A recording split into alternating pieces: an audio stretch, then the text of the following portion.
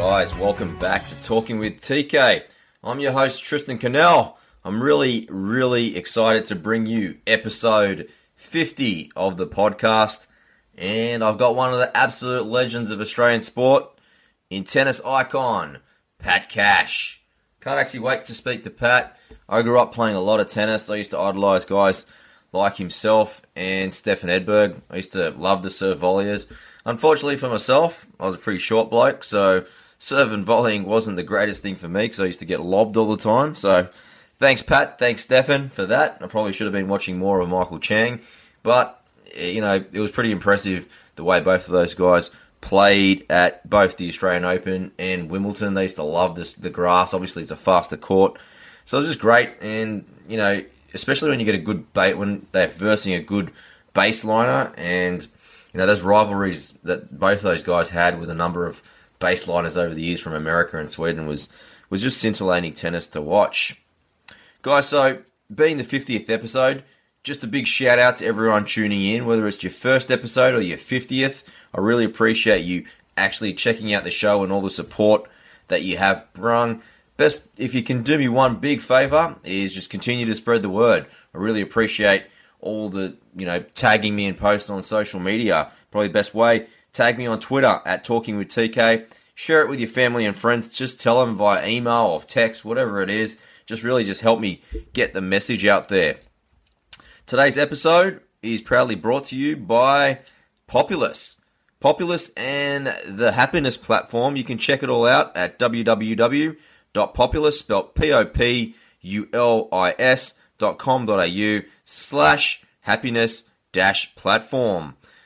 Happiness Platform, it's by Ro and Kim Singh, and it's crucial, especially in businesses today, trying to find and try and be the best you. So what I mean by that is they've got this scientifically validated program that will help you in the workplace. So if you're struggling in the workplace, at home, or even at play, I think this is perfect for you. They've got a step-by-step guide and platform, and I've done most of the thing myself, so I would never actually promote anything on my site that I know wouldn't work 100%. So definitely check out their site if you're big into culture and trying to bring something new to the organization in terms of the happiness. I think a lot of happiness starts from the outside and then it gets brought back into the inside in the business. But a lot of things can also be done. These are the guys that you want to see if you're looking to drive results and bring in happier employees. So like I said, check out their site, www.populus.com.au/happiness-platform. And I'll have all those in the show notes as well. Guys, I'm really proud to bring this one to you. So I introduce episode 50 with Pat Cash.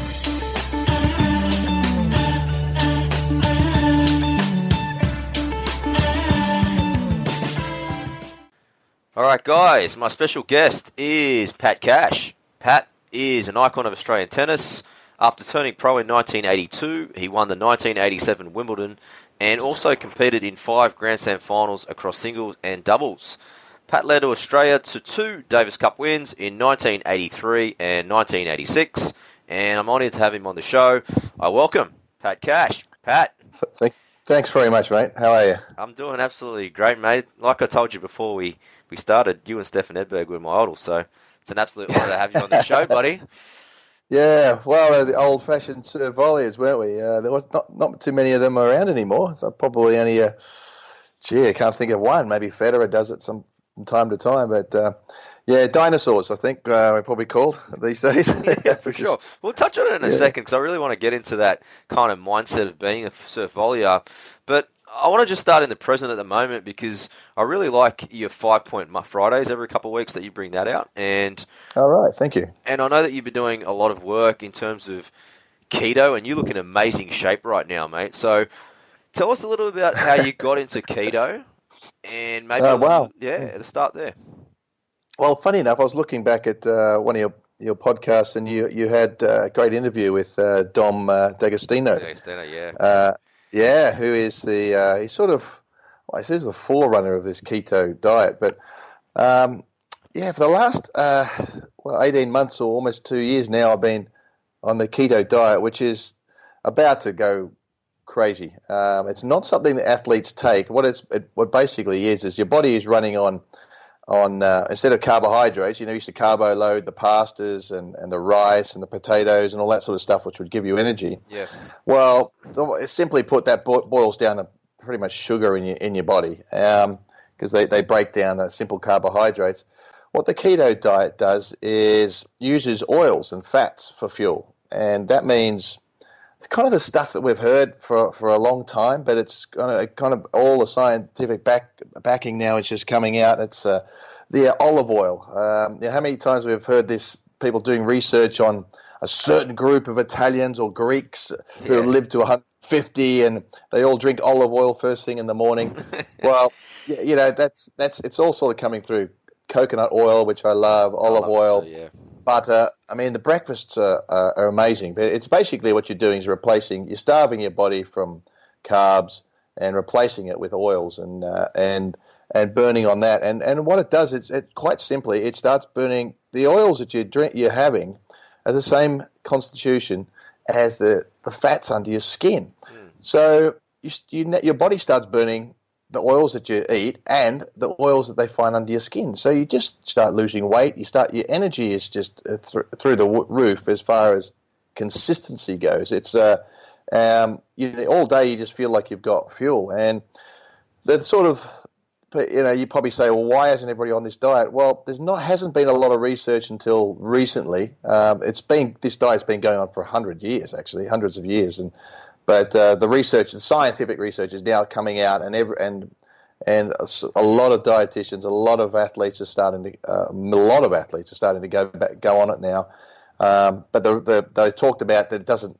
You can't build muscle on it, which is rubbish now. All the proof is that you can, so I've been on the diet for more than 18 months.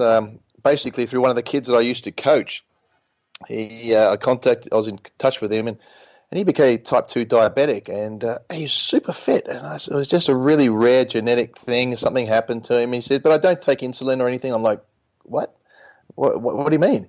He says, I'm on the ketogenic diet. I just use my body uses, instead of sugars, it just uses the oils and the fats. And I was like, this makes complete sense. And now, bizarrely enough, after being on the diet, it's very tough to stick to.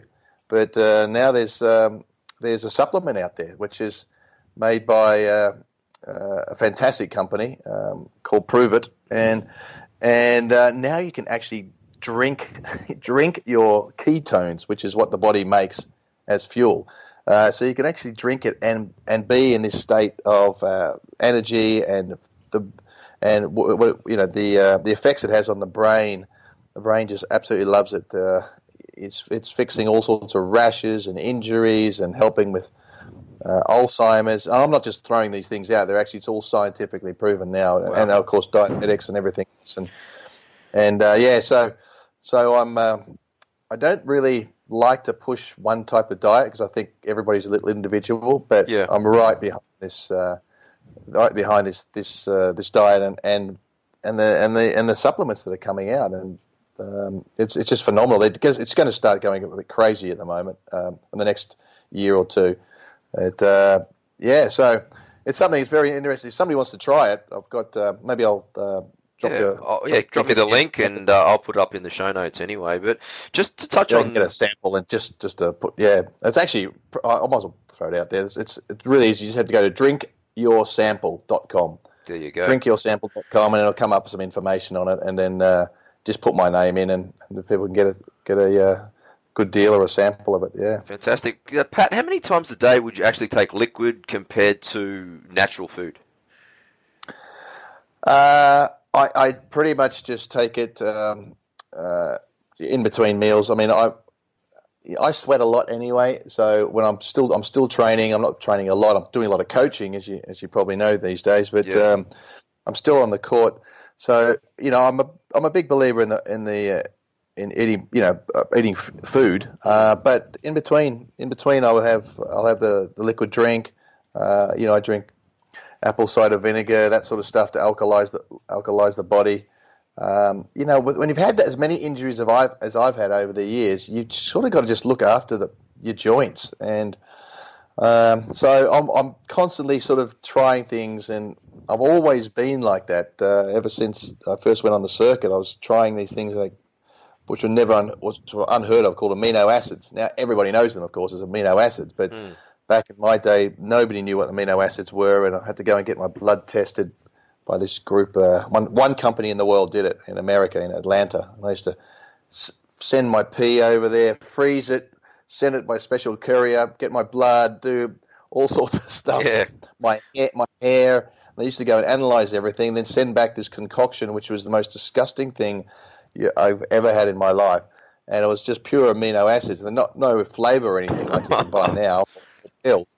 So I used to mix this up and try it. And so I was always trying to be, trying to find a cutting edge. And, there's a lot of information out there now, but, then there wasn't internet. So you just had to sort of research and find stuff. And I had a fantastic trainer called Dr. Anne Quinn, who, who is, I recognise as one of the most important people in my career. And she was cutting edge of her fitness, all the exercises you see athletes do these days, the sprint work and the footwork and the agilities and the ladder work. She invented almost all of this stuff. And, wow. Is she Aussie or? She's Aussie, of course. She's Aussie. Yeah.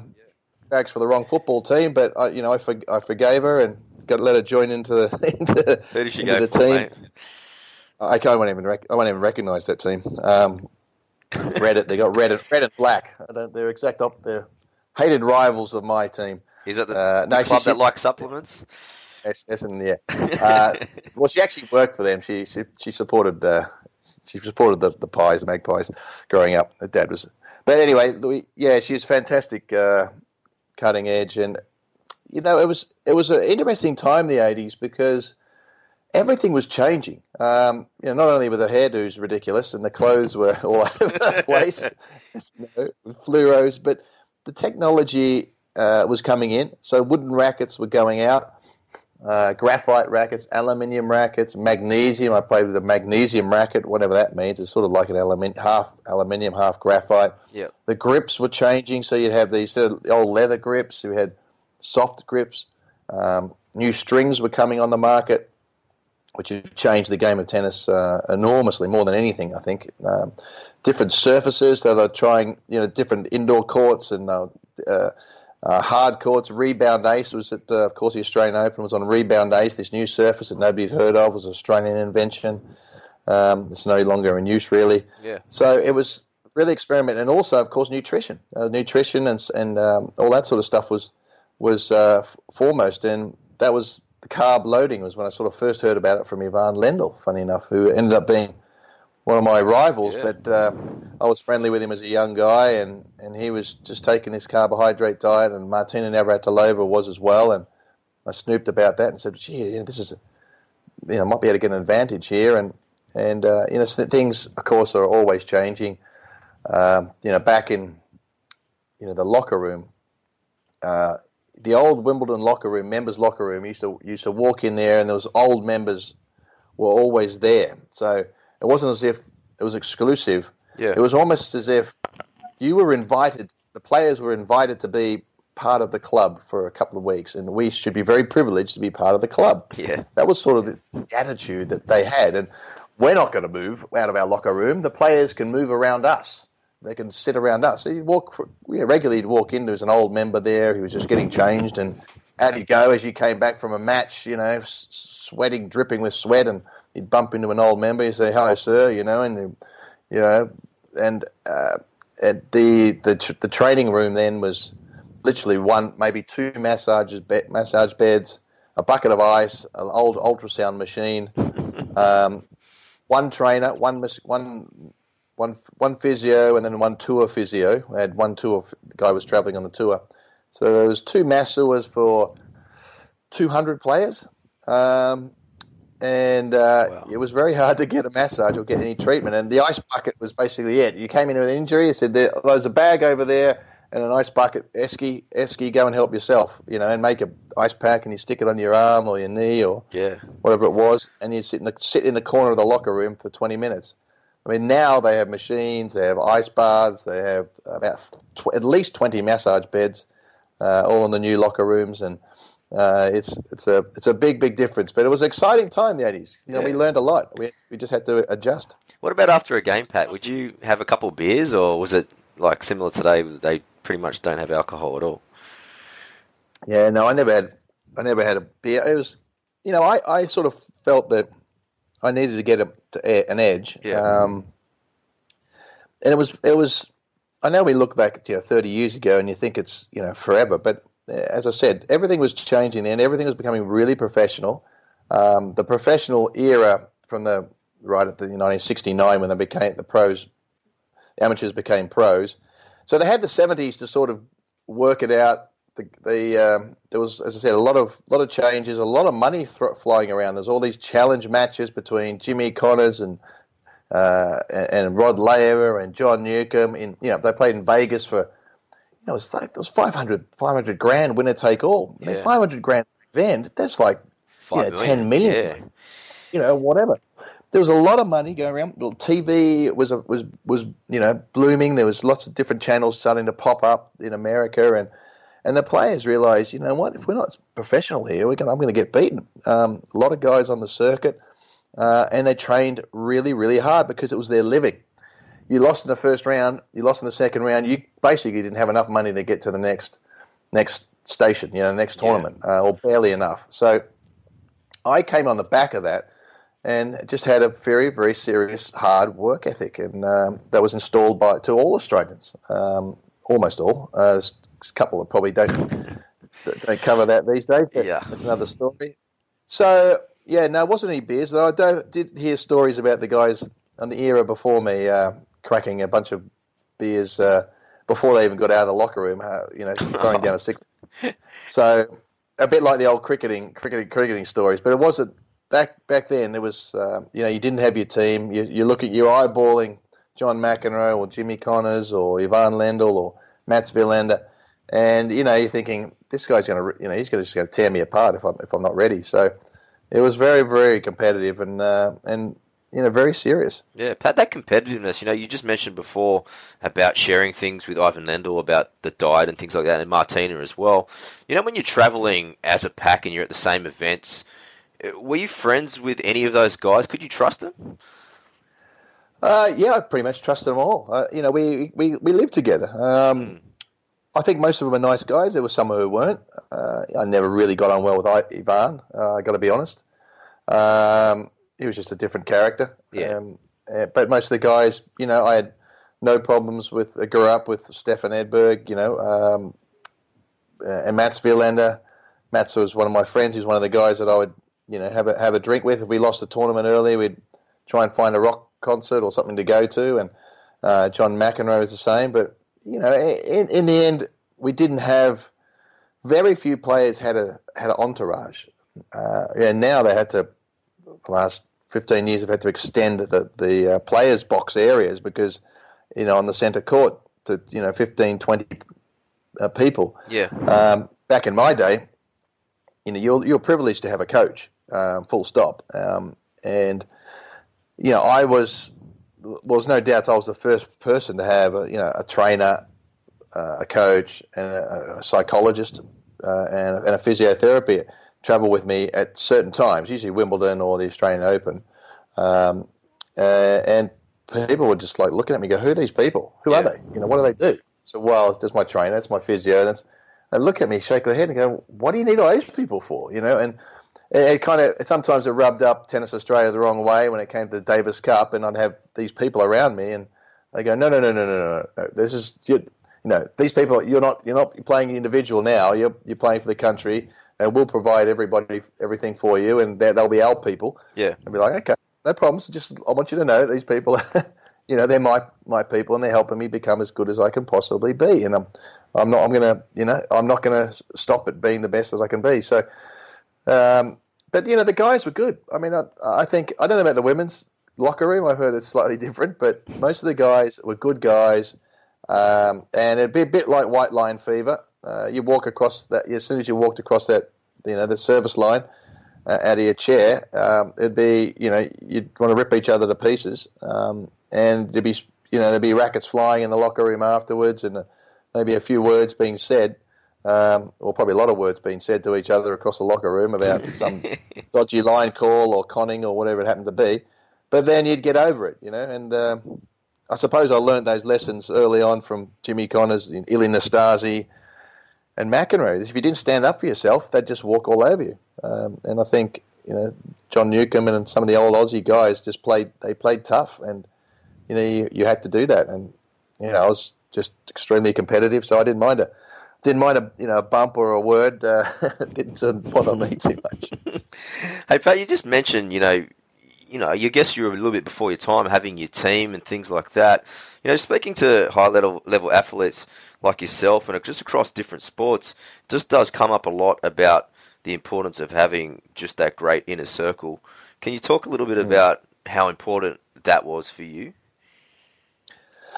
Well, excuse me. Well, it's absolutely crucial. As I said, that we didn't really have teams, but I think it's really important as a person in general, just living your daily life, is to analyze yourself regularly. And we do that in the New Year's resolution, don't we? We sit down and go, you know what, next year I'm going to do A, B, or C. I'm going to quit, drinking this, or I'm going to stop eating bad food, or whatever happens. I'm going to spend more time with my kids, whatever it happens to be. Yeah. But as an athlete, I think, or if you have a business, you've got to do that just almost all the time. And so and I think that's sort of become popular, and in many ways over analyzing. Unfortunately, I think we see football clubs, and certainly over here in England, I live. You're speaking to me from London here, but if you lose 3 games in a row, Chelsea will get rid of their manager and just get somebody else, for $40 million for the year, pounds for the year. They chop and change, I think, too quickly. They don't give people a chance. But the inner circle, you've got to have confidence in your inner circle, and they were absolutely crucial to me. I wanted to be the best that I could possibly be, and I was lucky enough to find very good people to help me be better. I needed to be a very good athlete, hence Anne Quinn. I needed to mentally, it's to anybody who's listening there and who knows me will know that, I used to, be pretty competitive and fiery, and sometimes, very rarely, but occasionally, let my emotions or a bad line call get to me. Yeah. Didn't have Hawkeye back in those days, of course. Remember? So we just get pretty steamed up by a shocking line call. No professional umpires in those days either. So I needed got psychologists to help, but I analyze myself regularly. How can I be a better dad? That's the most important thing. We talked about diet. What's a better diet? What can keep me healthy? I've got aches and pains. What's going to help me here? I've just been a grandfather for the 3rd time, and I'm supposed to be somewhere. Yes, but I'm heading up to see my daughter in Oslo because it's the most important thing in the world to me. But traveling a lot at the moment or on the road, it's and coaching. I have to do that now for my player, Coco Vandeweghe, who's done a fantastic job this in 2017, going from 36 in the world to 10, and she's poised nicely to do some more damage. And I always when she loses a match, she looks at me and now she just goes, "What's the plan?" I go, "Right, you're right. I've got a plan."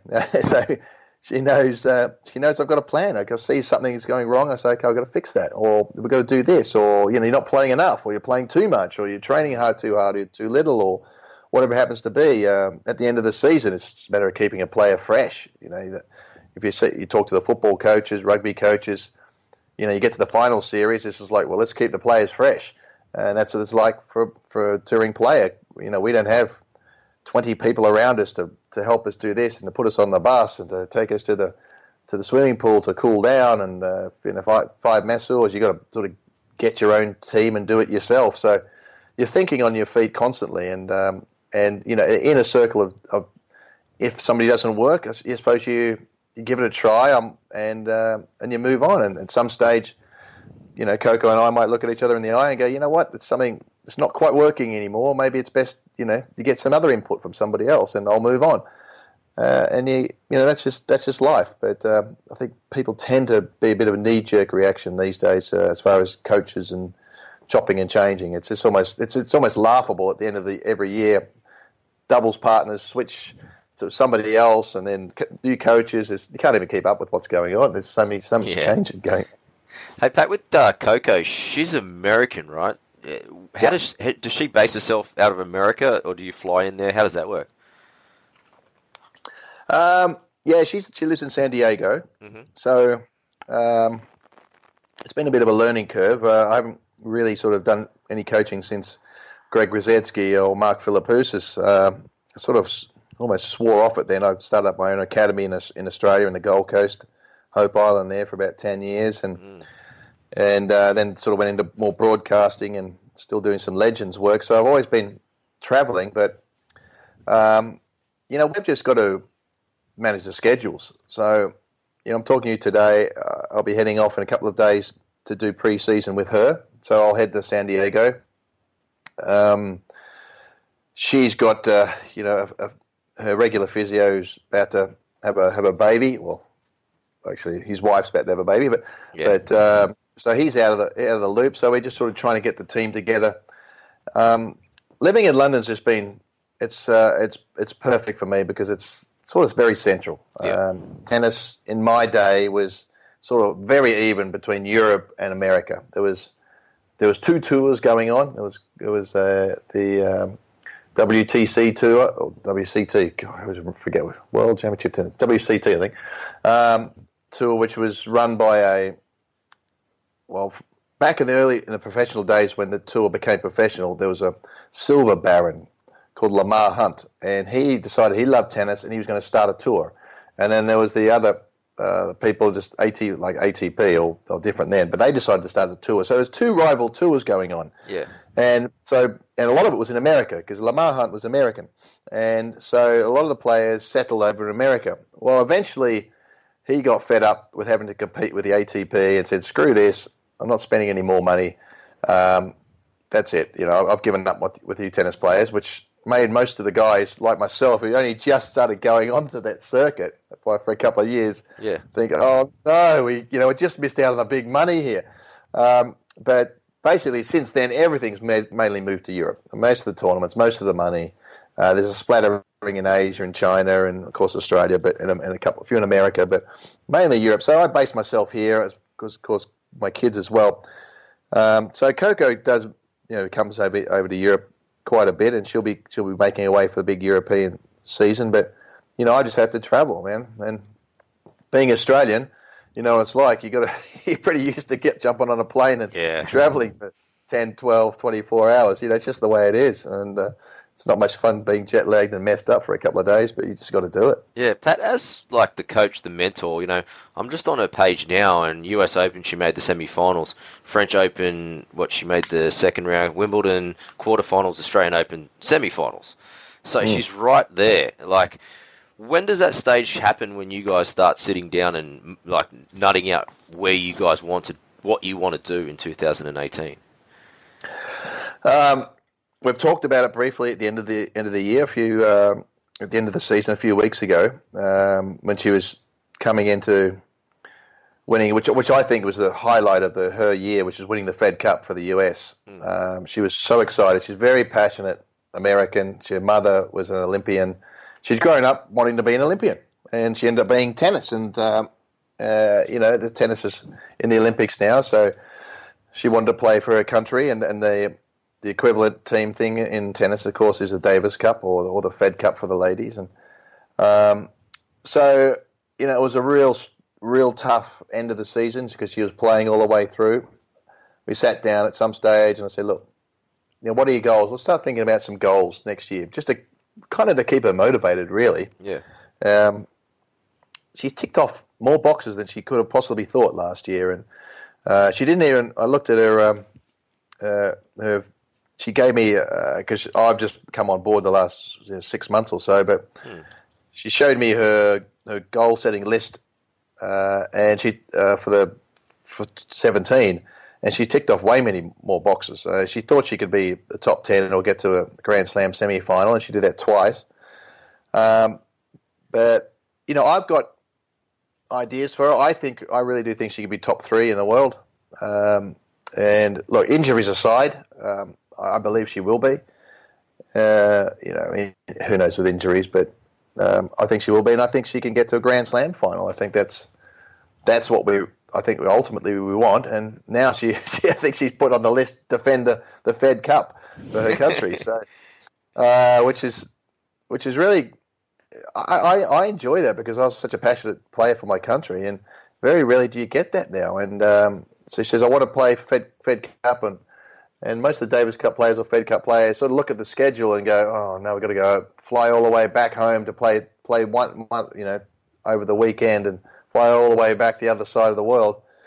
I don't know when it got to that stage where players think that their ranking is more important than playing for their country. I just don't know when it happened. I put a lot of blame on Andre Agassi, to be perfectly honest, because he was the first guy that said he wouldn't play for his country. And it was a big scandal you probably don't remember, but it was literally off the back of us losing to them in St. Petersburg in Florida in 92, 93. Australia lost to them. And then there's a big scandal a week later because he was talking in a restaurant and there's a reporter literally in the booth behind him. He didn't know. And he's talking to his people going, you know what, I'm not going to play. Screw the Davis Cup. I'm not going to play the first round. He had some issues with the association or whatever. I'm not going to play for him anymore. Reporter heard it, put it on the newspapers, and everyone went, oh, yeah. What? He's not going to play for his country? You've got to be kidding me. And he stood by it, said, no, I'm not playing. And then Pete Sampras stood up and said, yeah, I'm not going to play either. And then all of a sudden it was acceptable to not play for your country. So, it's kind of happened. And I know Mark Philippoussis did that in Australia once, and I think he regretted it. Saying he wouldn't want to play. And of course, if Nick Kyrgios or somebody says he doesn't want to be here or whatever, it's big news, and it should be big news. I mean, why? If you're not ready to play for your country, then put your hand up and say, "Listen, I'm just fried. Put somebody else in." But that happens from time to time. But anyway, so look, that's one of her goals, and I think as a coach, the only thing for me is to make her a better player. That's my number one thing. And I've sent her videos. I've got videos on how to improve her X, Y, and Z shot, and we got to get them better. And it's really tough to do that on the circuit because you just don't have much time. You don't have time to work on things. And I remember Neil Fraser saying to us, because the legendary Davis Cup captain who captained me for many years, and I remember the conversation really clearly because Wally Masul was there as well, and he said, "You know what, you guys, we were a better player than you guys," and we all kind of laughed. Oh yeah, everybody says that phrase. You play with wooden rackets. Look at you play with Dunlop volleys, and how can you be better than us? We got the power strings and the rackets. And he said, "Yeah, I'll tell you why we're better than you, because at the end of every year we went to a training camp for 3 months and made our shots better." And you guys don't spend more than a week doing that before you're back on the circuit again. So that's why we were better, because we've worked on our game. And we sort of went, ooh, gee, he's got a point there. Yeah. And he's absolutely, and he's true. He's right. We don't have much time as a coach or a player to work on the game. So you have to do that on the road. Now, I go to Coco and I say, listen, I think we need to fix this. And she goes, when do you want me to do it? In my first round tomorrow? I'm like, well, no, but I'm just saying that we've got to work on this. So every time we go on the practice court, let's try and get it a little bit better. But she's got to have the confidence to make a change. If it's a significant technical change, we've got to find 2 or 3 weeks to do that. Luckily, we have broken the back of a couple of those things, but, we'll be doing some technical changes. And there's, basically all I've got is 10 days, 2 weeks to do that coming up.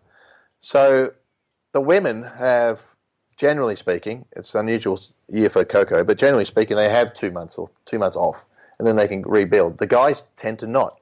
So they have to work, they have to almost be, by the time they get onto the circuit, they have to be fully fledged, a technically perfect player with minor things to fix up. And and then they just got to work at it until they become tough. So players like Kyrgios or Zverev, guys like this are coming on the circuit. They have very few weaknesses. They've just got to be mentally and physically tougher. Yeah. Pat, do you think we'll see players play less, just in comparison? Because at the start of the year, we saw Roger Federer. He won the Australian Open. Then he pretty much took the clay court season off, came back for Wimbledon, won Wimbledon, and it just seemed that he played the least tennis that he has, and he's playing his best tennis, kind of. How do you see that playing out? Yeah, like he's managed himself really well, hasn't he, Federer? That's one of the reasons why at 36 he's just moving brilliantly, beautifully. You know, he's an odd back thing that creeps up. You know, Federer aside, I think he's a bit of a freak. You know, you get these guys that are just physically they're kind of freakish. I think Bjorn Borg was one of those as well.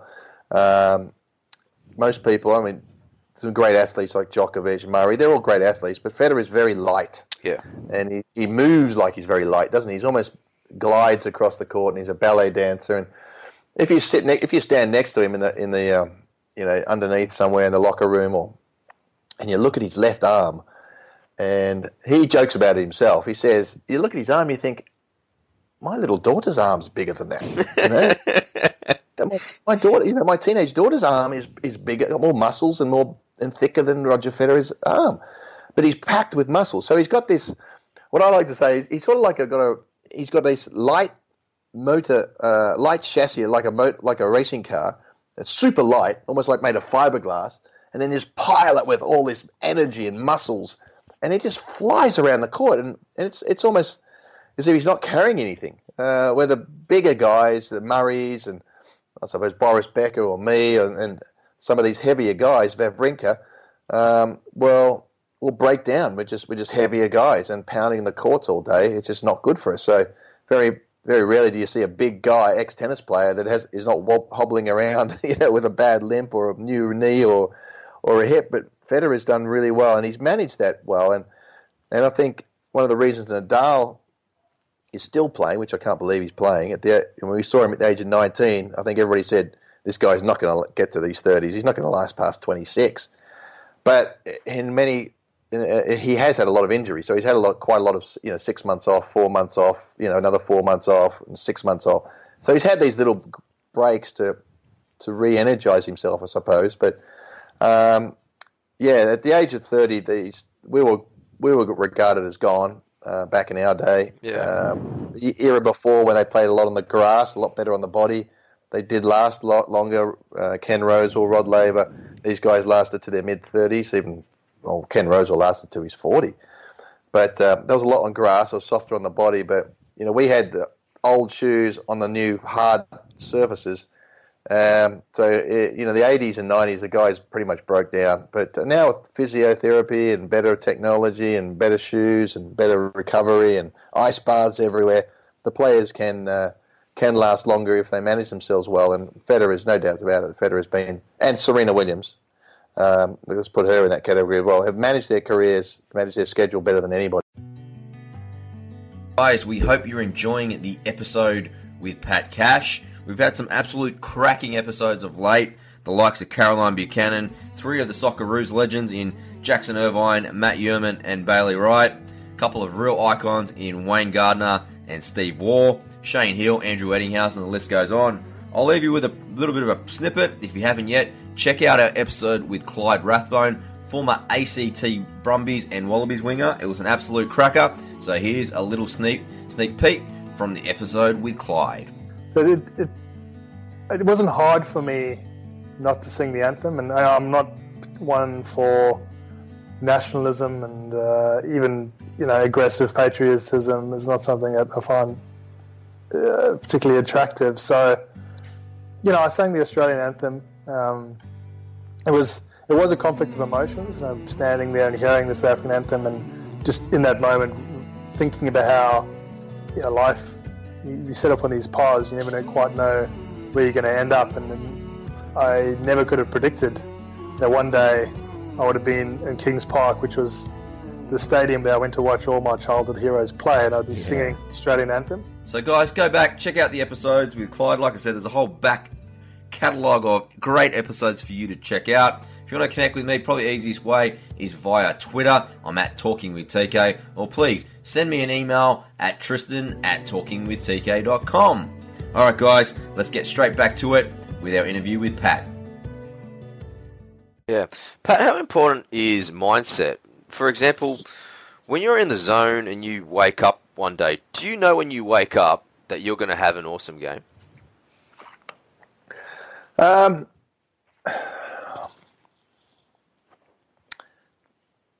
No, not really. I think you have a good idea of how you're hitting the ball. You feel like you're hitting the ball well. Yeah. So it's funny. The zone is a subject that it's that elusive thing. How do you get into the zone? And there's no doubts that the zone is stress free, and so you need to be in a stress free situation where time almost stops and you're flowing around. I've only been it once in my career, and when was that? That was, ironically, it was in Johannesburg when it was apartheid time. Not probably one of my greatest moves moves in my career, but I had to go down to Johannesburg. It was in '87 to qualify for the Masters or the ATP Finals. Now I was number 9 in the world, even though I won Wimbledon and got to the final of the Australian Open. The Australian Open ranking points weren't high in those days, for whatever reason. Anyway, and Brad Gilbert, the American player, who is used to coach Agassi, right? Yeah, Coach Agassi is a great pundit, and Coach Leighton Hewitt as well. Anyway, yeah, he was number 8, so it's a top 8 qualifier. So we both decided to go down to Johannesburg to win to qualify for the Masters. And as it turned out, he and I were playing in the final. Whoever won that match would qualify for the Masters over the whole year. Came down to one match, and I won the first set. And I was so determined to win. I won the first set, and then I lost the next 2 sets. It was best of 5 set finals in those days. I lost the next 2 sets, and I was just so frustrated. So there I was, 2 sets to 1 down, and at that stage, I'd almost just given up. And I wouldn't say given up as far as I wasn't trying, but just given up on the frustration was just beyond. I was boiling. My head was steaming. I was screaming. I was yelling. And then I just sat down in the changing rooms and went, oh. And I walked out there, and I don't remember anything other than the last game. Wow. I won 11 games straight. And it was 6-love, 5-love, and I just remember sort of snapping out of it and going, 6-love, 5-love. Wow. And Gilbert won 1 game, and I served it out. It was 6-1, 5-1. I think the crowd roared, and 5-1 actually finally won the game. What did Brad say to you after? Well, I don't know. He said much, but I just played flawless tennis. Everything flowed. Everything was smooth. Everything was just time stopped. So it's a funny thing because athletes trying to get in that zone, and it's a lot. You're starting to think of meditation, which I've always been a huge believer in and do a lot as a daily routine now. And how do you do yours? Well, I do a variety of things really, but for me, what really works is just actually sitting alone in quiet time. Yep. I do have a little ritual. Sometimes I have music, but I have some things that I basically put myself into a bit of a you could call it a trance, I suppose, but it's just a relaxed state. And it's an understanding of where I am as a human being on this plane of Earth. And once you realize that you're actually you're connected to a higher source, things become more relaxed. And there was something I dabbled in during my career, but when you're in that state, and the gurus and the people will tell you that time stops and you see everything clearly. And so you need to be in that state, but yet you still need to be running around and panting and chasing after a tennis ball or watching a golf ball or what it happens to be. So it's sort of it's a fine balance. And, I've realized the older I get that it's, what's the saying? The saying on this, the ego says, when I'm all set up, I will find time to meditate. And the spirit will say, when I meditate, everything will be set up for me. So it's something along those lines. I can't remember the exact words of it, but I used to have it on my phone. But in other words, it's funny how we are day to day. We say, look, once my life gets organized, then I'll start to meditate and relax. But it's actually the other way around. Once you start to meditate and relax, everything will fall into place. Yeah. And so it's a fine balance as an athlete to try and find that. But as a non-athlete now, I find I can drop into that, and I'm much, much happier person than I. And everything sort of seems to flow. I don't worry about money. I don't worry about anything. It drives my accountant, my manager, and everybody else crazy.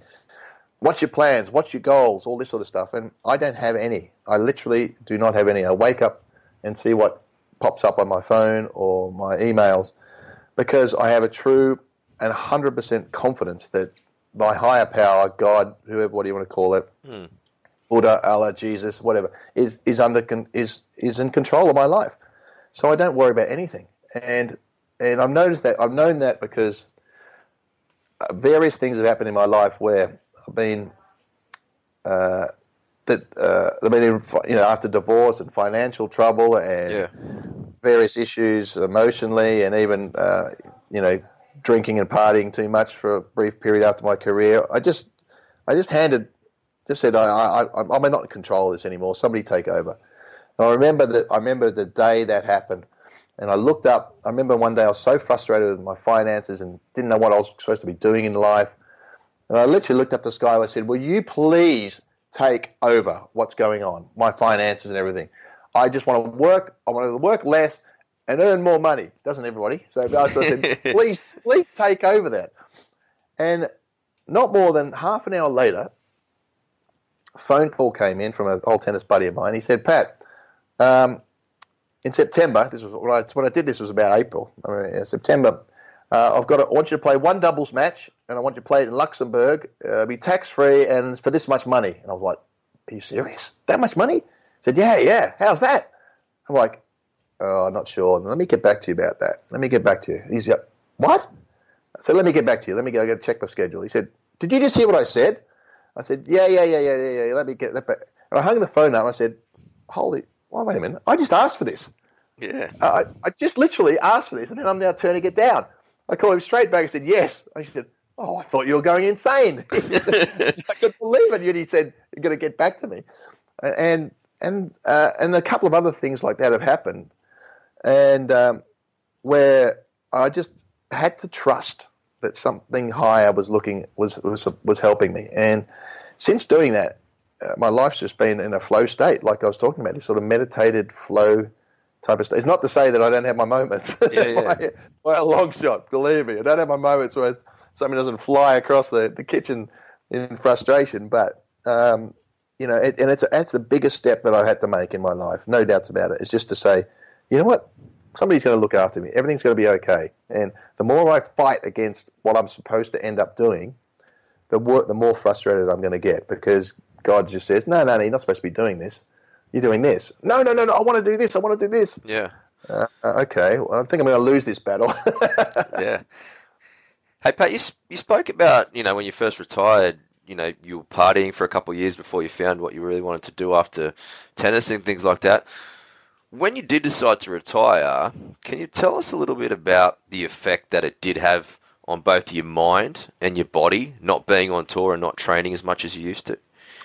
Yeah. Well, I sort of reluctantly fell off the tour because, I just couldn't get into the tournaments anymore. I literally could not get a wild card. I couldn't get into the tournaments. I was 31, had a lot of injuries. People sort of forgotten about me. I was playing some Legends events. So I was still sort of staying fit, and I'd re-fixed my game. I'd broken my game down with a great biomechanist called Brad Langavad, another Aussie who lives in Toowoomba. And Brad and I just pulled my game apart and rebuilt it. And I came back with this better serve, better forehand, all this sort of stuff. And I was like, I really want to play now. I want to test this all out.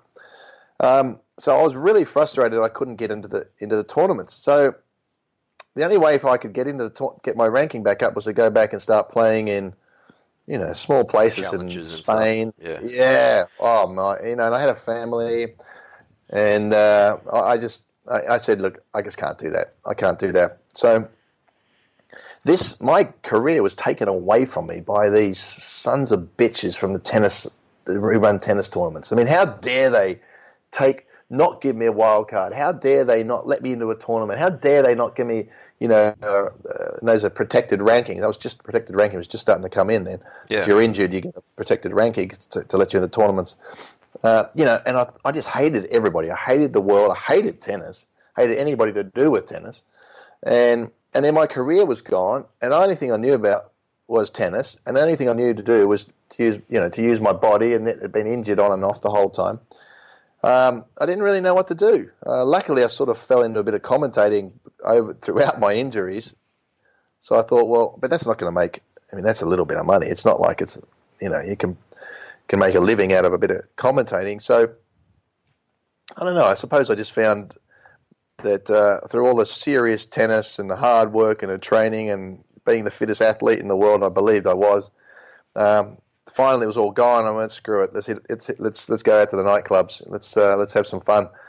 And so I did, and I had a lot of fun. I got to be honest. I had a lot of fun.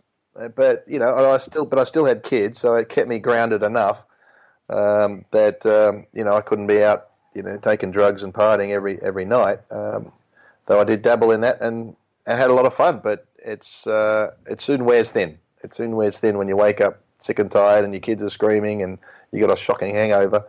I think a lot of us have been there once or twice, but once the kids, you wake up at 2 PM and the kids are like, "Daddy, where you been all day?" "Oh, I'm getting over a hangover." You can only see their face a couple of times before you realise, "Oh, gee, what am I doing?" Yeah. So, it's one of those, another example of just looking at yourself in the mirror and going, okay, I'm going to have to fix this. So, I had the fun, but, have to do it at the right times, I suppose. Yeah. Just take you back to the start, just the origins. The first couple of minutes when you came on, we talked about serve and volleying. What attracted you to serve and volleying, and who taught you how to do it?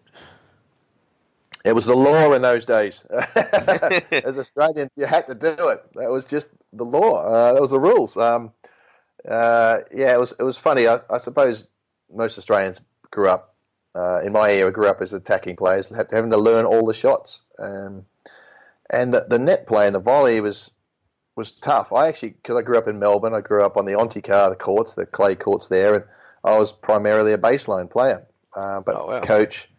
Yeah, no, I didn't nowhere near the net, and the kids used to laugh. The tactic was to try and get me to the net, and I wasn't very good at that. But my coach, Ian Barclay, was fantastic, and he made me play a lot of doubles. He made me play a lot of grass court tournaments, country tournaments, wherever I could, just played and got into the net. And he literally told me, he said, right, you serve volleying first and second serves. And I'm like, but he said, I don't care. No ifs and buts. You're doing it. All right. Okay. So if I see you stand at the back of the court after a first second serve, I'll come over and kick your butt. And he was half serious. He was a great guy. He was more bluff than anything. But he understood his kids. He's like my second father, really. And which of me, well, fate would have it, as we've talked about so many times today. Things have. My dad decided to move out to. We used to live in Baldwin in Melbourne, quite reasonably in a city and central. My dad decided he wanted to move out to Donvale to get some land and he'd get some space. And I went to school one day. I only knew one kid at the school, Whitefriars College. I recognised this guy called Warren Brennan, and he was number 2 in the state, junior, a year above me. The only kid I knew, I went, "Hi, how you going?" He said, "Oh, hi, how you going?" He said, "Well, what are you doing? I didn't know you're from here." I said, "Yeah, and I just moved here. Who's good coaches?" He said, "Oh, Ian Barclay." I said, "Oh, yeah, know him. Well, he coaches Mark Hartnett, he coaches me, he coaches Ann Minter." I was like, "Oh, wow. He's an awesome coach." So he was around the corner in Heatherdale. So I ended up just pure ass, just finding this guy, Ian Barclay, who was he was a good, decent state player, national player, but never got the opportunity to travel internationally like the other players. Though he didn't quite have the money to travel overseas in those days, but he was a very good player and great with tactics. I mean, just the best there was. He knew exactly how to play, and so he taught us all how to win, basically how to win, and then and as well as developing your whole game. And then After I got on the circuit, just started creeping on the circuit at 17, 18, I had a real wake-up call with one match, and I had this guy who was attacking me. I was up 6-2, 5-2 or something like that. First round of a smaller tournament in America, and this guy just started chip charging me, coming in on everything. And he got back, and I ended up winning the match, but only just. And I was just shaking with nerves because this guy was just attacking everything, just running in and attacking. And he was quick, and he was all over the net. And he just changed his tactics towards the end of the match, figuring he's going to lose. Yeah. And I just came off shaking and went, you know what, I want to play like that. And that was as simple as that. I said, I'm going to play more like that. And we just developed the game. And McEnroe, John McEnroe, who was tactically was my favourite player to watch, so I sort of copied him. Yeah, we know you spoke about fate so many times in this. It just, a lot of your major moments, Davis Cup, Wimbledon, even a couple of times when you lost, it always seems to be coming back to someone that's Swedish. Have you ever thought of that? Yeah, I can hate those Swedes. Evil Swedish people. The problem is I actually they're nice guys too, as I said. A couple of big matches were. The two ones that, I suppose, the two that got away with the Australian Open finals, and one to Edberg at Kooyong. I kind of walked away from that feeling I was disappointed, but I'd also had done something to my shoulder during the tournament. Very windy Kooyong days, blustery Melbourne days. Mishit a couple of serves and did my shoulder in, so I couldn't really serve properly in the final, and I almost got out of jail, almost snuck away with it. Edberg, killed me the first two sets, and I just sort of worked my way back into the match, and I had a stage where in the fourth set, where I was up double break, that was to bring it into the fifth set with momentum going through into the fifth set, and my shoulder was just dead. It was literally like a dead arm, like somebody give me a dead leg, a corky or whatever. And I served, I think 2 games in a row, I served 3 double faults, and my mate of mine, not that long ago, recently pulled this up and said, "Is this you?" And he pulled it on his big screen. I was like, please don't show that. And I watched in there 3 double faults one game, 3 double faults the next game, and Alan Stone and John Alexander are going, oh, well, he seems to, they didn't know really what to say. Just I'm sitting there going, but I couldn't feel my arm anymore. And Edberg, I ended up winning the set, but Edberg got his momentum back. And so I almost snuck out of jail with that, but I walked away going, gee, I kind of blew it, but I never really thought I had it in the first place. And then Melbourne Park against Philander the first year, that was a heartbreaker, I got to say. I played a great match, and I just lost to a very, very good player. It was a great atmosphere. New Melbourne Park was under the roof. First time it was under the roof. So it felt like sort of the Aussie guys felt like it was our arena because we're having done so well in the Davis Cup, and we almost felt like this arena was built for us. They built it because of on the back of our success, and so But look, Matt and I are good mates. We've played each other hundreds of times since in exhibitions and Legends events, and we get on great. He's one of the good guys actually on the circuit, and we actually had a drink that night. We went out and my coach and trainer. We went to the Metro up the top of Burke Street there, and that was the nightclub to be in, and Matt's happened to be in there, and so we had a drink together, and that was I think he was a bit surprised by it all. Here I am buying a round of drinks for him and his mates as a congratulations, and he's like, oh, they're kind of looking at me going, is he real? It's an Aussie thing to do, though. Yeah, we're mate. It was a heartbreak. It was absolutely, ripped me to pieces. But you got to get over it, don't you? Yeah. Was the Australian Open really tough in terms of because of where you were in the rankings, and you were Wimbledon champion as well? Was there just heaps of expectations? Did you even like really playing at the Australian Open?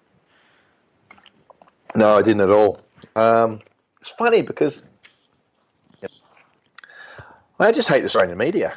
Can I be brutally honest with that? I really just don't like the Australian media. I never have, and I to this day I think it's just tabloid. A lot of it, not all of it. There's a lot of tabloid rubbish, and it still is. I think it's worse now. The cooking programs and DIY programs and whatever else. It's just terrible TV, terrible media. They just want to know junk. They just want to know you. And so whenever I came into Australia, I felt like they weren't interested in what I was doing. They just weren't interested in a story. and that's, to this day, it's still the same. And so I felt uncomfortable. I just didn't want to talk to anybody. I just wanted to go into practice and do my own thing. And yet when I walked on the court, I just thought everybody was sort of against me. That all they wanted was a story. They wanted me to lose. Everybody in Australia wanted me to lose and wanted me to throw my racket, so it was a big story, and I'd get a fine, or I'd argue with the umpire, and that's all they'd see. I want to play a great match, but I had a 5-second conversation with the umpire, and that was all over the TV at night, and the sports, in the sports news. Cash argues with the umpire. Yeah, it was for 5 seconds, over a 4-hour match. But that was, and it's like, okay, I'm just not talking to you guys. I don't care. But yeah, when I was on the court, the fans were fantastic. People were supporting me. So I was sort of like, oh, well, that's really cool. As long as I don't talk to anybody, I just talk to the fans. And that's sort of where I got the, throwing my wristbands out and headbands sort of thing out. It was like, hey, you guys are cool. You can have this. Yeah, you started that trend. Piss off. I said, me, you can piss off. But yeah, all this, the players, they throw their T-shirts and their towels into the crowd. That was sort of something I started, and it was a way of thanking the fans. So yeah, there you go. You guys, thanks. Have the wristband. It's sweaty. Sorry about that. But and then I walk in the press conference and just sort of shut up, really, and just wait for them to make some snide, nasty report and goad me into saying something. And of course, I bit a few times, didn't I? I made a few nasty some comments, but there you go. You live and you learn. Yeah. Was it tough to go from the grass at Kooyong straight to the new stadium in '88?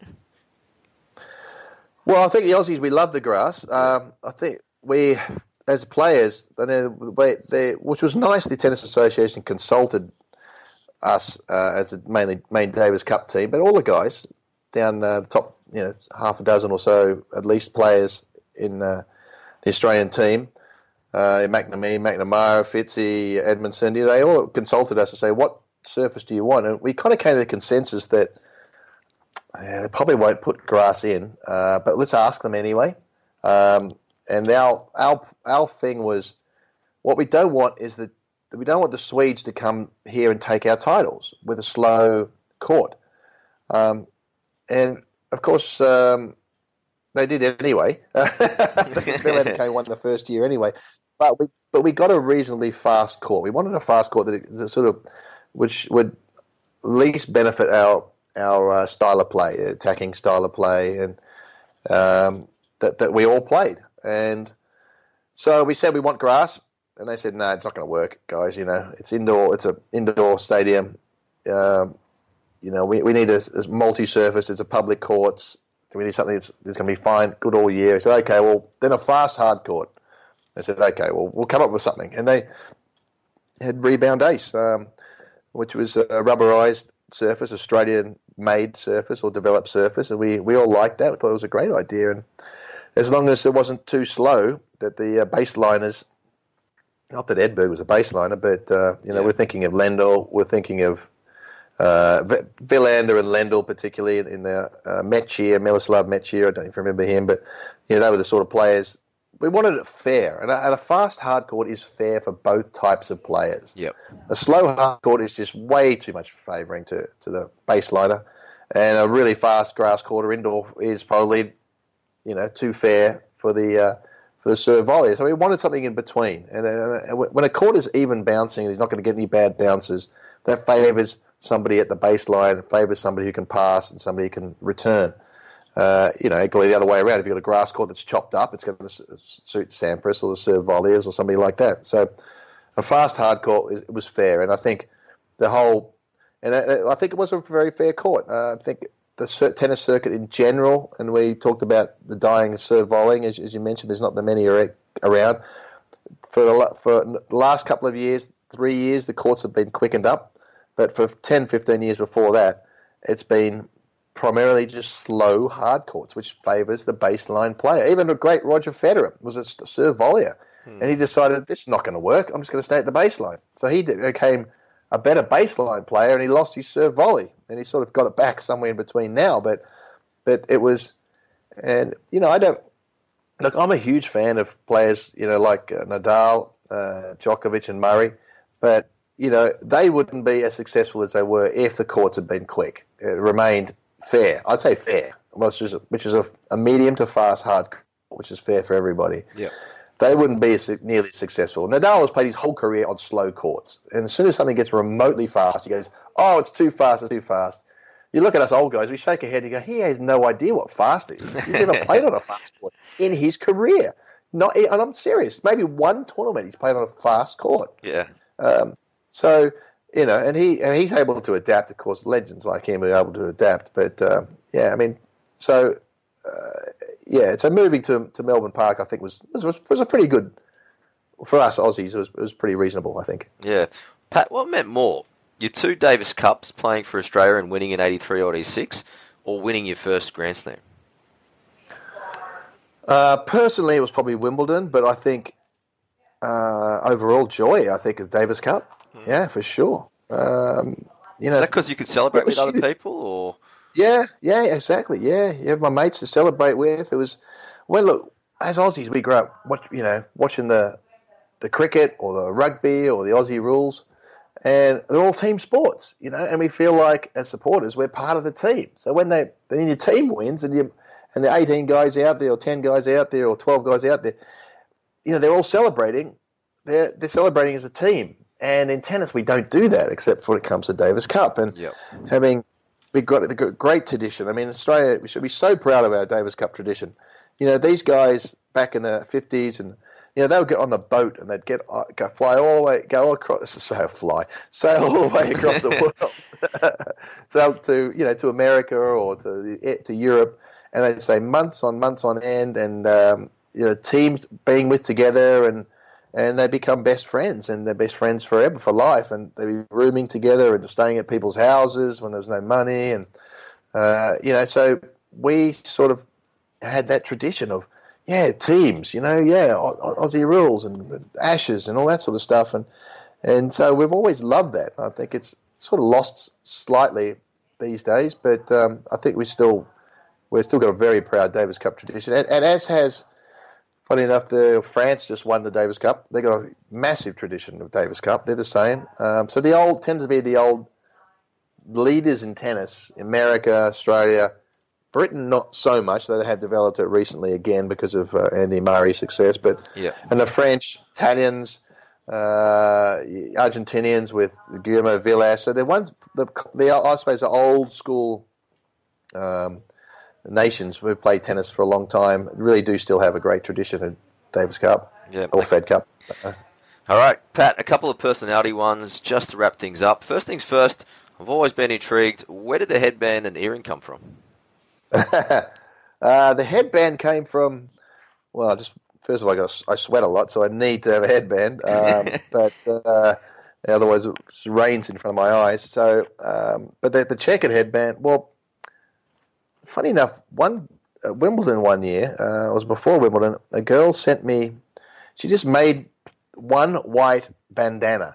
It looked like a dressing gown, a band that went around the dressing gown or something like that, and she just sort of looked like she cut it in half and gave it to me. I was like, oh, that's pretty cool. Okay, it's not a headband, a circular headband. It's one you could tie up in the back. Yeah. And being a bit of a rock and roller, I thought, it's a bit Guns N' Roses. That's a bit, a bit rock and roll. And the pattern came from, the black and white came from Cheap Trick, the rock and roll band, who was my first sort of band that I followed and even wrote to their fan club and tried to get a letter back, which I never got. But the guitarist, and I was getting into guitar music then, and the guitarist had black and white checkers everywhere. All over his guitar and his guitar strap and everything, and so that's where that came from. And funny enough, I did meet him many years later, and I interviewed him for a radio program here in the UK, and he knew that I was a big fan. He gave me his checkered guitar strap, so which is very cool. So that's exactly where I gave him one of my headbands. I said, I know it probably doesn't mean much to you. You're probably not into sport, which he wasn't. Yeah. I said, I've done more advertising for Trick around the world than you could probably ever imagine without people knowing it. For sure. And then the earring. Oh, the earring. I don't know. I just like to have an earring or something. I don't know. It's kind of rebellious, wasn't it? I mean, I think my poor parents must have shaken their head sometimes and go, what is he doing? So I came back with a pierced ear one day, and that was it. So, yes, it's developed a couple of holes in my ear, and now I almost feel I'm a bit too old to have that sort of stuff, but screw it. You know. Nah, Grandpa can have one, mate. It's fine. Yeah, exactly, Grandpa. Cool Grandpa. Mate, you've travelled around the world. What was your favourite venue to play at? Oh, the one I mean, Wimbledon is very special. There's no doubts about that. I think it's a private club. It's fantastic. For noise wise, I think New York is very hard to beat. New York, US Open. I had match point in Lendl in the semi-final in '84. That was the closest I got, and that was what they called. They named it Super Saturday, which what they used to have in the US Open was the semi-final of the men's on the Saturday, and then the final on Sunday evening. So you didn't have a day off. So you play 5-set match, and that day was, they say, the greatest day in US Open tennis history. So I'm very proud to be part of that, even though I was a loser. Call me a loser, but that's the way it goes. There was Newcomb played Stan Smith in the Legends match, and I think it went to 6-4 in the third or something like that. Then Navratilova beat Chris Evert, something like 7-5 in the third. I lost to Lendl 7-6 in the fifth, and then McEnroe beat Jimmy Connors 7-5 or 6-4, 7-5 in the fifth. It was something like 12 for a price of, I don't know, $50. It was 11 and a half hours of the top tennis, and so they named it Super Saturday, and it's only in the recent years now that they've changed it to semi-final on the Friday to give the guys a bit of a rest. It was brutal, but it was all about TV. The Americans, they had one TV network cover the whole tournament, and then the CBS or whoever it was, the big one, paid loads of money and said, we want the semi-final and finals on the weekend because that's what we've got. We've got football the rest of the time or whatever. We want them there. They said, yep, no worries, we'll put them on. Killed the players. I mean, just killed us. But that was the atmosphere that was just unbelievable. Just unbelievable. I've never had that before. You play Davis Cups and the crowd go crazy for you, but to sort of just have Americans who scream and yell and they're right in your face, and that's something else. But the venue I like maybe the most now is Roland Garros. I think it's fantastic. I think it's a really good venue. And Indian Wells in California, they play that tournament in March. That's a great venue as well. So there's indoor tournaments tend to have some great atmosphere too when you're playing a Davis Cup and the crowd get into it. So it's I suppose it's about the crowd. Really, the French get right into their. I love being in Paris, but the French just love their tennis and get right into it, and they let you know if you played a bad shot. They really let you have it.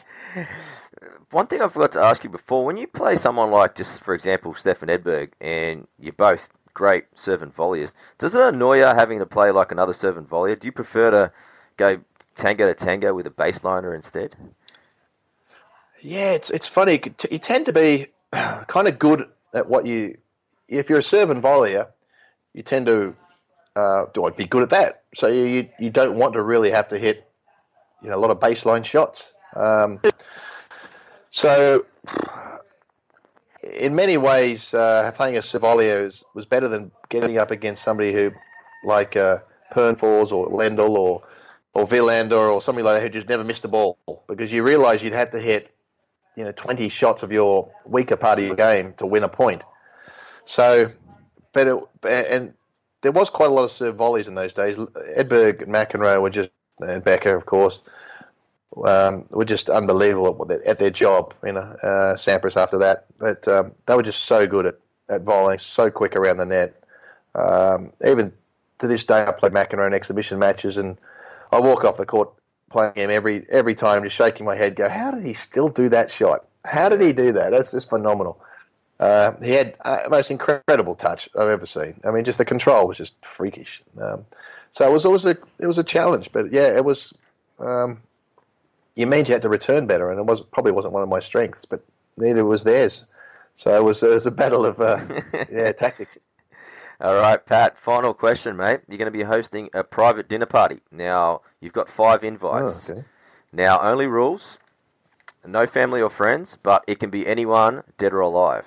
who would you like to invite? Dead or alive? Well, Jesus, Buddha, Krishna. That'd probably be three that I'd like to start with. I think they're fascinating people. Yeah, probably. I don't know if it would really be any sports people. I mean, I'd like to, maybe some rock stars. Would be fascinating. And I've always had a passion for medical science. Wouldn't it be great to see talk to somebody like, I don't know, a surgeon? I think because I had so many injuries over my career. There's a building here in London which a friend of mine was staying at, and I picked him up one day in Mayfair, and it was a big old sort of apartments everywhere, and he said, "Well, this used to be a hospital." I said, "Oh, no kidding." Yeah, he said, Grey's Anatomy. Well, Grey's Anatomy from the TV program. Yeah. But Grey's Anatomy before that is a book. It's literally a book on anatomy, and it's all drawn. It's all drawings of the body. Now, Grey, it was Dr. Grey, or a surgeon called Mr. Grey. He used to take the bodies from the top of the hospital where my mate's apartment was.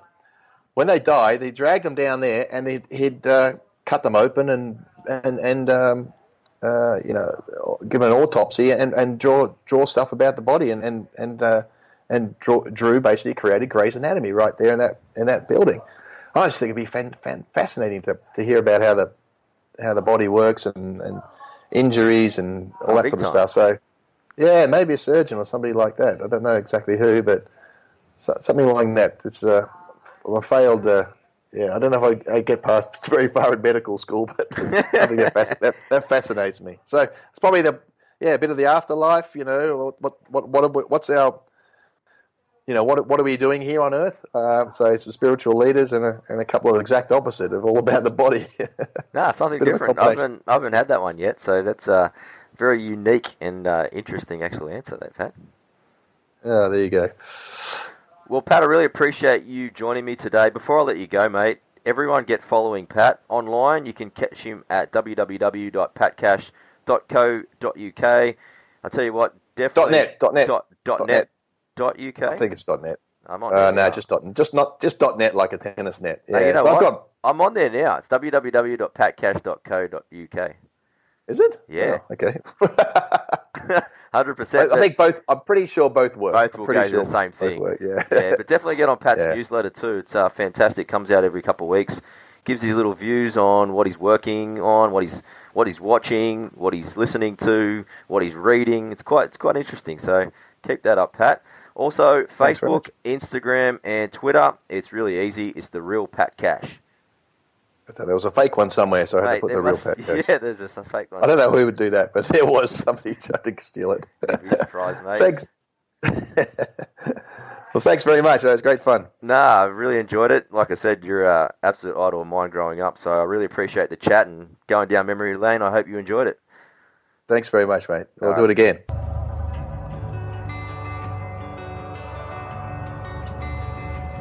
Guys, a big shout out to everyone who's tuned in. I really hope that you enjoyed the interview with Pat Cash. If you did, please tag both myself and Pat in a post on Twitter. Let us know if you enjoyed it, or send me an email at tristan@talkingwithtk.com. I'd love to hear from you. We've got a bumper lead up into Christmas. I'm doing lots of interviews. Cricket, youngster cricketer Hilton Cartwright. He'll be next on the show as well. And we'll also be hearing from league legends such as Rennie Matua, Bo Robinson from the Union. We've got Richie Barnett, former Sharky, and Sydney Rooster. So that'll be my next couple of episodes there. So stay tuned. If you haven't yet, please subscribe for free via iTunes, or you can also catch it on Stitcher. If you don't have access to either of them, please log on to the website, www.talkingwithtk.com. All the show notes, as well as the episode guides, all the episodes, all the players, they're all on there. So if you haven't got access and you've got an Android, please jump on the website. It's pretty easy to do. Guys, we really hope you enjoyed the 50th episode. I really, really enjoyed bringing it to you. So like I said, if you got any guest requests, feedback, or anything like that, please send them through. And like I've always mentioned, please also share all these great stories with your family and friends. Alright guys, that's it for today. I'm Tristan Cannell, and this was Talking with TK.